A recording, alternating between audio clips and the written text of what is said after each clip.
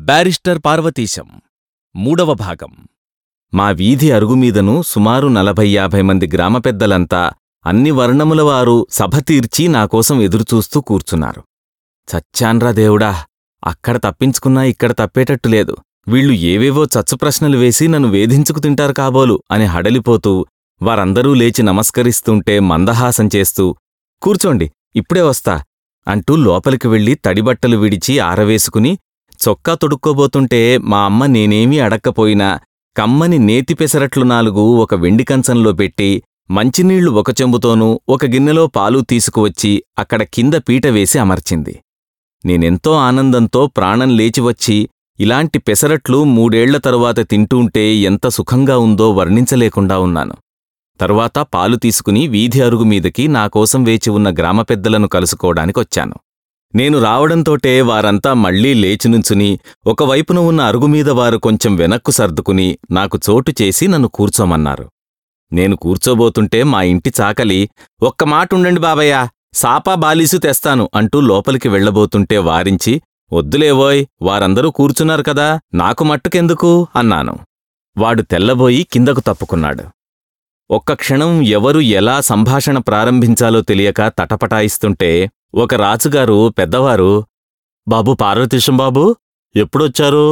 నేను రాత్రి ఇంటికొచ్చేసరికి ఆలస్యమైంది. అప్పటికప్పుడే మీరొచ్చారని, కొత్త మనిషి అయ్యారని అందరూ చెప్పుకుంటుంటే చూద్దామని ఎంతో మనసు తొందర పెట్టినా అప్పటికి మీరు పడుకునుంటారని మా వాళ్ళు వెళ్ళొద్దన్నారు. అందుకని మనసు ఎంత పీకుతున్నా ఆగిపోయి పొద్దున్నే లేచి వచ్చాను అన్నారు. చాలా సంతోషం.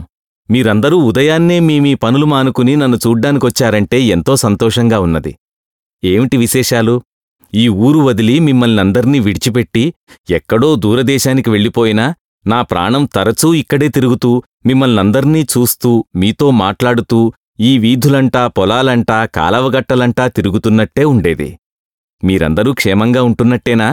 కాలమానమూ వ్యవసాయాలు బాగున్నవి కదా అన్నాను. అయ్య బాబాయ్ బాబు, మన పార్వతీశం బాబుకి అన్నీ ఎరుకే, మనని ఎవరినీ మరిచిపోలేదు అన్నాడు మా మాజీ రైతొకతను. అక్కడ అంతా కొత్త కామోసేమండి అనో యువకుడడిగాడు. అవునోయ్, అంతా కొత్తే మరి అన్నాను. మరైతే ఎలాగండి బాబయ్య అన్నాడు. అక్కడ అందరూ ఇంగ్లీషే మాట్లాడతారా, లేకపోతే మన భాష కూడా ఉంటుందా అని అన్నాడొకతను. అక్కడున్న కొద్దిమందిలో నాబోటి తెలుగువాళ్లున్నారు. వాళ్లు తప్ప తక్కిన వాళ్ళెవరికీ తెలుగురాదు. అయ్ బాబాయ్ బాబూ, మరి మన చిన్నపిల్లల మాటేటండి, ఆళ్లకి ఇంగ్లీష్ వస్తదండి అన్నాడు మరొక ఆసామి. నేను నవ్వుతూ, తల్లిదండ్రులు మాట్లాడే మాటలే కదా పిల్లవాళ్లు నేర్చుకునేది, పెద్దవాళ్ల మాటలు చిన్నవాళ్ల పాటలు అనే సామెత కూడా ఉన్నది కదా మనలో అన్నాను. అక్కడైతే ఊళ్ళు అవి వ్యవసాయం గట్రా ఇక్కడికి మళ్ళీనే ఉంటుందా అండి అన్నాడు ఒక వ్యవసాయదారుడు. ఇక్కడలా ఉండదుగాని ఆ దేశ అవసరాలను బట్టి వాళ్ల వీలును బట్టి ఇళ్ళు ఊళ్ళు బయలుదేరుతాయన్నాను. అయితే ఇళ్ళు కూడా మన ఇళ్లలా ఉండవా అండి అన్నాడు. ఇలా ఉండవు కాని అక్కడ శీతల దేశం కనుక వీధి అరుగులు, అరుగుల మీద కూర్చుని కబుర్లు చెప్పుకోవడం, అక్కడే పడుకోవడం లాంటివేవీ ఉండవు అన్నాను. ఇంతలో గుండెలు పగిలిపోయినట్టు, వీధరుగులే ఉండవా అండి అన్నాడు. ఉండవు అన్నాను. మరైతే మొహాలు గట్రా కడుక్కోవడం ఎలాగండి అన్నాడు. ఏమో తెలియదుగాని అందుకనే కాబోలు చాలామంది అక్కడ మొహాలు రోజూ కడుక్కోవడమంటూ ఉండదు అన్నాను. ఏమిటేమిటి అంటూ ఒక రాజుగారు గోడని జార్లబడి ఉన్నవాడు నిటారుగా కూర్చుని, మొహాలు కడుక్కోరు? ఆరి వీళ్ల మొహాలు మాండా, మొహాలే కడుక్కోకపోతే ఇంకేం కడుక్కుంటారు? ఆ పాచినోటనే అన్నీ తినడము తాగడమునన్నమాట. అయ్య వీళ్ల మొహాలు దాగలయ్యా. అదేమి దేశమయ్యా పార్వతీశం బాబో, ఆ పాడు ఎక్కడ దొరికిందయ్యా నీకు వెళ్ళడానికి అన్నాడాయన గుండె బాదుకొని. ఏదో ఒక్కొక్క దేశానికి ఒక్కొక్క అలవాటు ఉంటూ ఉంటుంది. ఎక్కడదాకానో ఎందుకు, మన పక్కనున్న తమిళ సోదరులు నాలుక గీసుకోరు. అలా అని వాళ్ల మొహాలు తగలేస్తామా, నాలుకలు కోసేస్తామా? వారిలో ఎంతమంది విద్వాంసులు, మేధావులు, పండితులు, వేదాధ్యయనం చేసినవారు ఎంతమంది లేరు గనక. మరైతే బయలుకెళ్లడానికి బయళ్లేనా ఉంటాయా అండి అన్నాడు ఎంతో దీనంగా ఒకతను. ఆ క్షణంలో ఆ అవసరం తనకు కలిగినట్టు నేను కొంచెం నవ్వుతూ, బయళ్ళు, బేళ్ళు, గుట్టలు, కొండలు కావలసినన్ని ఉంటాయిగాని అక్కడ ఇలాంటి పనులు చేయడానికి వీల్లేదు, ఎవరూ చేయరుకూడాను అన్నాను. ఇదెక్కడ సావొచ్చిందండి? పొద్దున చేయవలసిన రెంటికి వీల్లేకపోతే వాళ్ళెలా బ్రతుకుతున్నారు? మీరెలా బ్రతికి బయటపడ్డారు అన్నాడు మరొకాయన. నేను సమాధానం చెప్పే లోపుననే, బయళ్లలో బయలుకెళ్ళకూడదంటారు, కాలవల్లోనూ నదుల్లోనూ జలకాలాడకూడదన్నారు, ఇంకేటి చేయొచ్చును అన్నాడు ఒక ఆసామి. జీవితంలో చేయడానికి 3 తప్ప మరేమీ లేనట్టు. బయట కొన్ని పనులు చేయకూడదన్నాను, కాని అస్సలు చేయరని నేను అనలేదు కదయ్యా. ఏమీ చెయ్యలేకపోతే ఎలా బ్రతుకుతారు? వారి వారి అవసరాలకు దేశం కాలం ఆలోచించుకుని తగిన ఏర్పాట్లు చేసుకుంటారు. వాళ్ళూ పొద్దున్నే లేస్తారు, అవశిష్టాలు తీర్చుకుంటారు, భోజనాలు చేస్తారు, ఇళ్లల్లోనే ఉంటారు అనే మాట పూర్తి కాకుండానే అయితే పెళ్ళిళ్ళు అవి ఒకతనందించాడు. పెళ్ళిళ్ళు చేసుకుంటారు, తర్వాతవన్నీ జరిగి పిల్లల్ని కంటారు అన్నాను. దాంతో కొందరా ప్రశ్నలు మానివేయగా ఒకాయన, బాబూ, ఏదో వెర్రిమొర్రిగా మాకు తెలియకడుగుతున్నాం. అక్కడ పద్ధతులు అవి ఎలా ఉంటాయో, జీవితం ఎలా సాగుతుందో, వాళ్ల సాంసారిక పద్ధతులు ఎలా ఉంటాయో కాస్త మీరు విస్తరించి చెబితే వినవలనని కుతూహలంగా ఉన్నది అన్నాడు. అలాగే చెప్పడానికి నాకేమీ అభ్యంతరం లేదు. ఆ కథంతా ఇప్పుడు ప్రారంభిస్తే కొండవీటి చేంతాడులాగా ఎంతో పొడుగై సాయంత్రం దాకా పడుతుంది. మనం భోజనాలు బొట్లు మానుకుని ఓపిగ్గా కూర్చుందామంటే చెప్పడానికేమీ అభ్యంతరం లేదు అన్నాను. దాంతో అందరికీ ఉత్సాహం సగం జచ్చింది. అయినా ఊరుకోకుండా ఓ ఆసామి, బాబయ్య, అక్కడ అందరూ తెల్లగానే ఉంటారండి, లేక మనలాగా కూడా ఉంటారా అన్నాడు. నాబోటిగాళ్లు మన వాళ్ళెవ్వళ్ళైనా అక్కడికి వెళ్ళినవాళ్లు తప్ప తక్కిన వాళ్లంతా తెల్లగానే ఉంటారు. అయితే పిల్లలు కూడా తెల్లగానే ఉంటారండి అన్నాడు. ఓయ్ వెర్రివాడా, తెల్లవాళ్లకు తెల్లపిల్లలు పుట్టకపోతే నల్లవాళ్లు ఎలా పుడతారయ్యా? అలాగే ఎక్కడో 100కో 1 పుట్టి ఉంటే అక్కడేదో తిరకాసు జరిగిందన్నమాటే అన్నాను. అక్కడున్నవాళ్లంతా గొల్లున నవ్వారు. ఆ ప్రశ్న అడిగిన ఆసామి నా సమాధానంలో ఉన్న అంతరార్థం గ్రహించలేకపోయాడు పాపం. అందరూ లేవబోతున్నారు. ఒకతను చటుక్కున, బాబయ్య, మరి భోజనం మాటేటండి, అక్కడందరూ భోంచేస్తారండి అన్నాడు. అన్నం కాదుగాని అంటుండగా, పోనిద్దురే, ఏదో గడ్డి తింటారు, మనకెందుకో. ఏ గడ్డి తినకపోతే ఇక్కడికొచ్చి మన్నెత్తినెందుకు కూచుంటారు?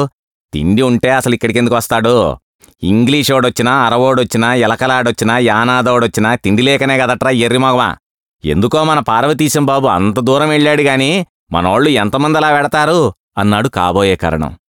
చెబుతాలేండి సావకాశంగా, అన్నీ చెబుతాను, మీ పనులు మానుకోవద్దు.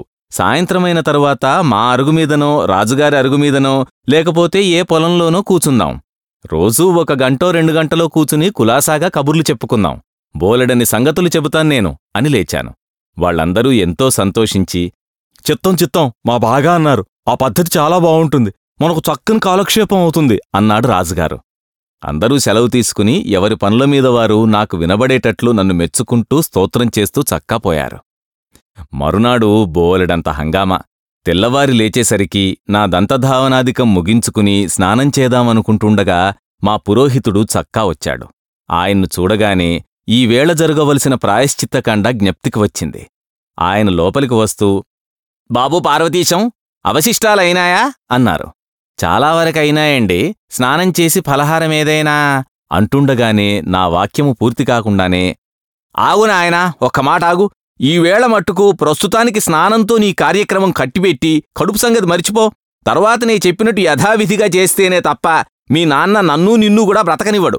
ఇప్పటికీ కొంత ఘర్షణ పడి నీ తరఫున మాట్లాడి నీకు కొంత శ్రమ తగ్గించవలనని ప్రయత్నించినందుకు నా నెత్తిన దోశలు అక్షింతలు పోశాడు మీ నాన్న. నాకవి చాలు. ఈవేళకు ఇంకేనేమైనా హెచ్చుతగ్గులు వస్తే అవన్నీ నీ నెత్తిన పడతాయి, నేను చెప్పలేదనుకునేవు గనక అన్నారాయన. అయితే పొద్దున్నే పరగడుపునే ఇన్ని అక్షింతలు మీ నెత్తిమీద ఎందుకు వేశారు మా నాన్న అన్నాను. మరేం లేదు, ఆయనకవన్నీ యథాశాస్త్రీయంగా జరగాలి, అందుచేత ముందు నాకు కాదు నీ బుర్ర కళ్యాణం చేయించమన్నారు. అది ఇప్పుడు అవసరం లేదని, ఈ కాలం కుర్రవాళ్లకు, అందులోనూ విదేశీయానం చేసొచ్చిన నీ బోంట్లోళ్లకు అసలే కుదరదని, అది చేయించకపోయినా తరువాయి కాండకు ప్రత్యవాయం ఏమీ లేదని నచ్చజెప్పాను. అందుకని తల చిల్లులు పడేటట్లు ఇన్ని అక్షింతలు నా బటతలను పడ్డాయి. ఏం చేయను? చేసుకున్న తర్వాత అనుభవించక తప్పుతుందా? అలా అనుకుని ఇంట్లో ఇంటావిడితోటి, బయట మీ నాన్నలాంటి వాళ్లతోటి కాలక్షేపం చేసుకుంటూ వస్తున్నాను అన్నారాయన. అయితే నాకు గండం తప్పించారన్నమాట. మరీ నాదో ప్రార్థన, తరువాత జరగవలసిన ప్రాయశ్చిత్తకాండ సాధ్యమైనంత త్వరలో ముగించి నా బ్రాహ్మణ్యం నాకు మళ్లీ ప్రసాదిస్తే చాలా సంతోషిస్తాను. అదేదో 3 రోజులు జరగవలసినవి ముట్టు, గర్భధానం అనుకున్నాను తప్ప ఇలాంటివి కూడా అనుకోలేదు. అలా అయితే మీరు ప్రతిదానికి 3 రోజులుంటారు, మాబోటి కుర్రవాళ్లం చచ్చూరుకుంటాం అన్నాను.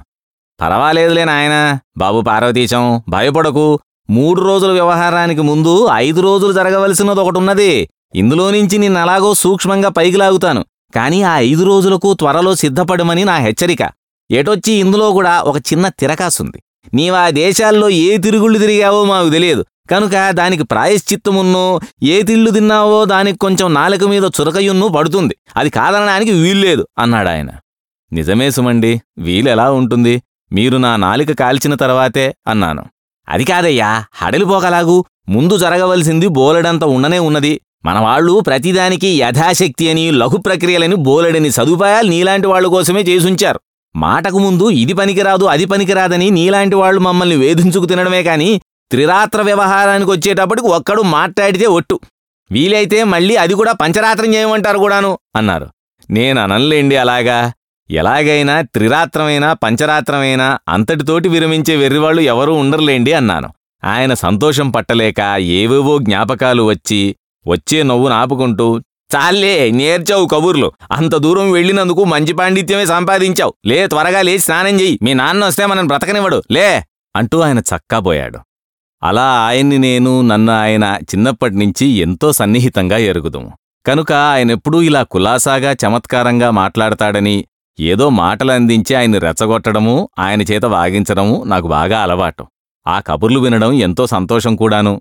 నేను స్నానం చేసి వచ్చేటప్పటికి ప్రాయశ్చిత్తకాండకు అన్నీ అమర్చారు మా వశిష్ఠులు. మా నాన్న ఎప్పుడు తెప్పి ఉంచాడో నాకోసం ఒక పట్టు తాపిత అక్కడే పెట్టి ఉంది. అది నన్ను కట్టుకోమన్నారు.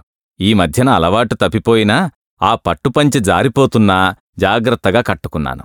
ఇంతలో మా నాన్న ఊళ్ళో ఉన్న బ్రాహ్మణ్యం పెద్దవారిని 10 మందిని వెంటపెట్టుకునొచ్చారు. వారి వెనుకనే కొందరు క్షత్రియ ప్రముఖులు కూడా వచ్చారు. మంత్రతంత్రములతో వేదఘోషతో ప్రాయశ్చిత్తం సుమారు జాము తరువాతను ఎలాగో పూర్తి అయినది. ఇంకొక అరగంటలో అందరినీ భోజనమునకు దయచేయమన్నారు. అక్కడకు వచ్చిన పెద్దలేగాక ఊరిలో బ్రాహ్మణులు మరికొందరూ కూడా పంక్తిభోజనానికి దయచేశారు. నన్ను కూడా వారి సహపంక్తిని కూర్చోమన్నారు. భోజనములైనాయి. దక్షిణ తాంబూలాదులు అందివ్వడమైనది. అందరూ వారి వారి ఇళ్లకు వెళ్లారు. కాని ఆ సాయంకాలానికే ఊరిలో కొంత అలజడి బయలుదేరింది. ఈ ప్రాయశ్చిత్తము చాలదని, ఇది సశాస్త్రీయము కాదని, అసలు తెలిసి చేసిన తప్పుకు ప్రాయశ్చిత్తమేమిటని గ్రామంలో కొందరు తర్జనభర్జనలు ప్రారంభించారని విన్నాను. ఇందులో దేనికీ అధికారైనవాడు ఒక్కడూ లేడు. అయినా మానవ స్వభావం మారదు కదా. సరే, ఏం జరుగుతుందో చూద్దామని మేమూరుకున్నాం. 4 రోజులైన తర్వాతను మమ్ములను మా ఇంటికి వచ్చి భోజనం చేసిన వారిని బహిష్కరిస్తున్నామని ఆ నోటా ఈ నోటా మాకు వర్తమానం అందజేశారు. మా నాన్నకు విపరీతమైన కోపం వచ్చింది. ఎందర్నో పెద్దలను, పండితులను, అధికారులైన వారిని సంప్రదించే ఈ ఏర్పాటు చేశారు. నాకీ సలహా ఇచ్చిన పండితులు మా ఇంటికి వచ్చి స్వయంగా ఈ కర్మకాండ జరిపికూడా ఏదో సాకు చెప్పి మా ఇంట విందారగించకుండా వెళ్ళి ఇది సశాస్త్రీయముగా జరగలేదని, అందుచేతనే తమరు భోజనం చేయకుండా వచ్చామని కొందరి దగ్గరి చెప్పి వారిచేతను కొంత దుష్ప్రచారం చేయించినట్లు మాకు తెలిసింది. మా నాన్న పరమశాంతులే కాని పట్టుదల వస్తే మట్టుకు దాని అంతు తేలే వరకు విడిచిపెట్టే స్వభావం కాదాయనిది. ఈ పట్టుదలలు నానాటికి ఎక్కువైనాయి.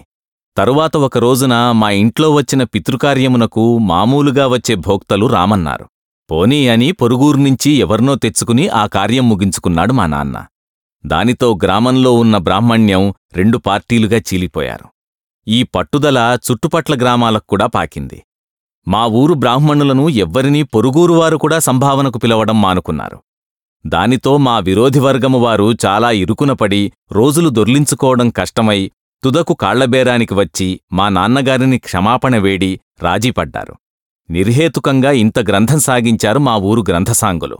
ఈ ప్రాయశ్చిత్తము ముగిసిన తరువాత నేను 2-3 రోజులు యథేచ్ఛగా ఇంట్లో తిరుగుతూ వేళపట్టున మా నాన్న పంక్తిని భోంచేస్తూ మధ్యాహ్నమంతా ఏదో గ్రంథకాలక్షేపం చేస్తూ కూర్చునేవాడిని. బారిస్టర్ పార్వతీశం. రచన కీర్తిశేషులు మొక్కపాటి నరసింహశాస్త్రి. గాత్రధారణ మిమిక్రీ జనార్దన్. సమర్పణ ఎడవల్లి అసోసియేట్స్. నిర్వహణ Arila studios. Audio engineer Santosh Vadnala. Studio sound city Hyderabad.